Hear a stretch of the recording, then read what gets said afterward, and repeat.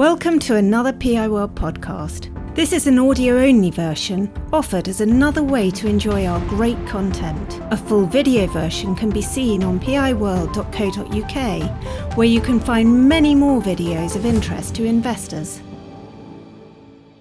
Good morning, my name's Robert Forrester, Chief Executive of Vertu Motors plc, and I'd like to run through this morning the details of the acquisition of Helston Garages Group, which has been completed by the group.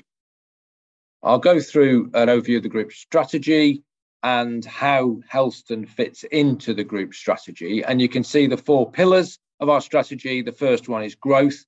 We have had a long-term aim to grow a major scale franchise dealership group. It gives us advantages of larger relationships with manufacturers and also enables us to get scale benefits of our digitalization strategy, both in sales and service. So the Helston Group is based in the Southwest and operates under a number of brands. You can see here the Westerly BMW dealership.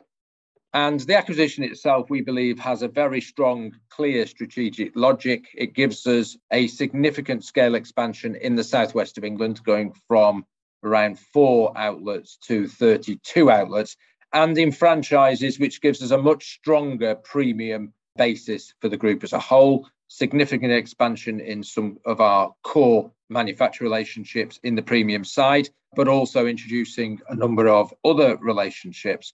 We believe it adds significant value to shareholders. Not only is it accretive to EPS and generates free cash flow, but also we believe it will give us a return in excess of our weighted average cost of capital.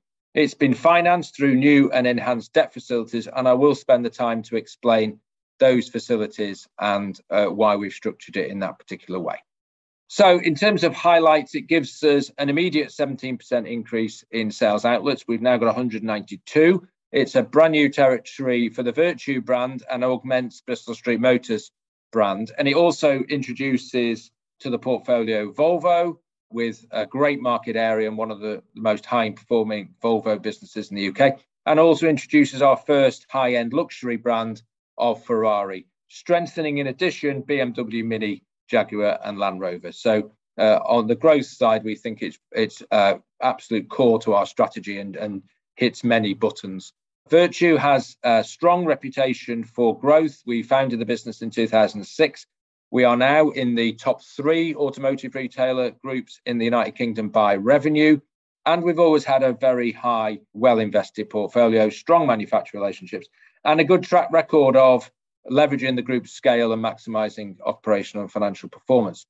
This transaction consideration is 117 million net of cash, includes a very strong property portfolio, and based on some historic numbers, gives an EV/EBITDA ratio of about 6.8 times.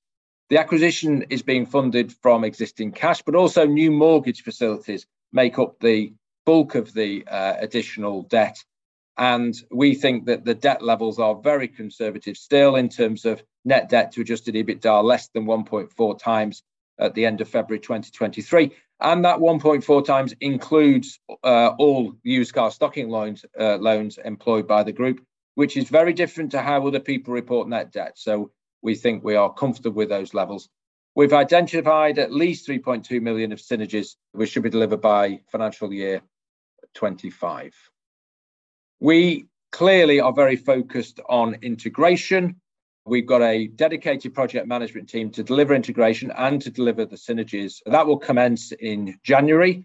I've actually visited each of the dealerships over the last 10 days, and I think we're very well set in terms of making sure that integration works both from a systems process and also from a people and cultural standpoint. By the end of March, all outlets will be rebranded Vertu Motors or Bristol Street Motors, with the exception of the Ferrari franchise, which will retain the Cars branding. So the business has a turnover about 500 million, made around 17.9 million in adjusted PBT in 2019. We've actually taken about 28 of around 38 outlets. The rest were disposed of prior to acquisition. And you can see the portfolio there is heavy premium in focus. Moving on to the footprint of the Helston business, you can clearly see here the Arch Land Rover dealership in Yeovil in Somerset. The map of the Southwest clearly shows that the Helston business goes all the way from Truro in Cornwall through to Dorchester in Dorset and up to Bridgewater. So they really dominate the Southwest with a scaled business. They currently operate under a number of brands. We'll bring that branding strategy together in line with our group branding strategy. But this gives us an excellent platform in the Southwest of England, particularly dominating in Exeter, where we already have a number of businesses such as Hyundai, Renault and Dacia. I'm putting the portfolios together with our own. You can see this is heavily premium-based acquisition and clearly sets us up for a brand new region in the Southwest with the new dealerships in red. If we turn to the financials, looking particularly around the EPS and the free cash flow accretion, there are a number of key points to make here. We anticipate that the acquisition will lead to double-digit EPS accretion in financial year 24.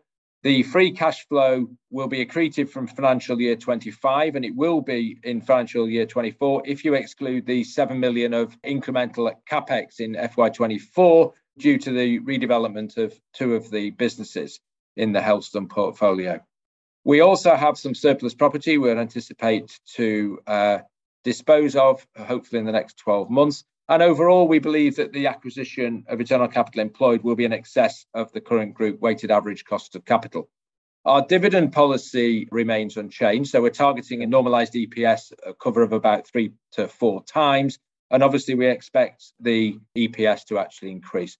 We've also got our 3 million share buyback programme approval remaining in place. So if we turn to the synergies, we've identified 3.2 million, which should be delivered by the end of financial year 25. Some of this is around performance improvements in terms of financial insurance, after sales, and some franchise improvements that have already come through or are likely to come through in terms of BMW. We can clearly buy, we think, better with scale, and we've identified purchasing synergies in a number of areas of about £600,000. Headcount changes, the managing director of the business is not transferring over, which is the bulk of the changes in headcount. We may actually put some more people in to maximise the opportunity.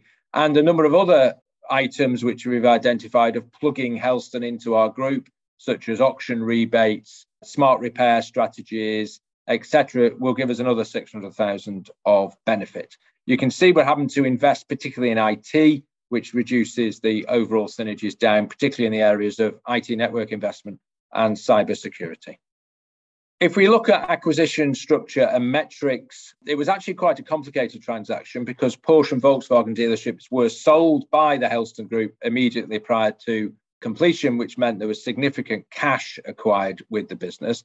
The net asset value we paid for the businesses acquired was actually set as at the end of August, which means that cash profits from the 1st September to completion actually accrue to us for the purposes of reducing goodwill and were reflected in higher net assets acquired compared to what we paid. Consideration net of cash was actually 116 million. And you can see there's a number of adjustments to get to what we believe is long-run enterprise value for the acquisition. You can see that over a number of periods, the underlying EBITDA has been around 17.7, with an implied acquisition EV/EBITDA ratio of around 6.8. That clearly includes all the stock and is not net of any stock financing. And clearly, if you were to treat used car stock loans as not debt, then that implied EV/EBITDA ratio would come down very substantially. So how has this been funded? And the major item is that we have taken out, via a new facility with BMW Financial Services, a 20-year mortgage facility of £74.8 million. And that's the bulk of the funding. We've also increased our facilities with our core banks. Actually, we've increased the number of banks in the RCF from 2 to 3, giving us more firepower for potential future acquisitions, and increased the facilities with Lombard in terms of used vehicle stocking loans. So we would anticipated net debt at the end of February of around 110 million and about 1.4 times net debt to EBITDA at the end of February, but that will include any used car stocking loans. So we've renewed and refinanced our banking out till November 25 with an option to extend it to November 27. So it's good to get refinancing undertaken and complete. We've brought in a new bank and increased facilities, and we have financed this very long-term investment with a substantial freehold property portfolio with a 20-year commercial mortgage with BMW Financial Services, which we have fully drawn down. We have also drawn down 66 million on completion of the RCF, but clearly we'll evaluate that going forward, given the fact we've still got substantial cash balances.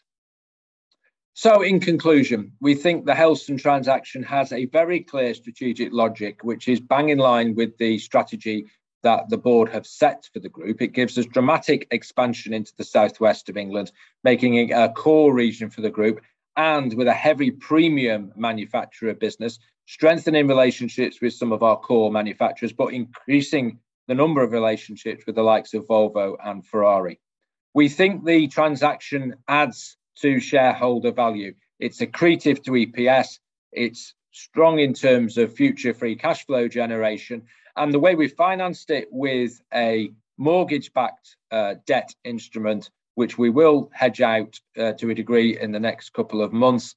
And we think it still leaves us with a very conservative balance sheet and conservative gearing ratios, so that the shareholders can benefit from the cash flows going forward with still a very conservative balance sheet. The board are very excited by the transaction. There's clearly a lot of work to do now to integrate the business, to get it rebranded onto our systems platform, but we think we're in a very strong position to generate value.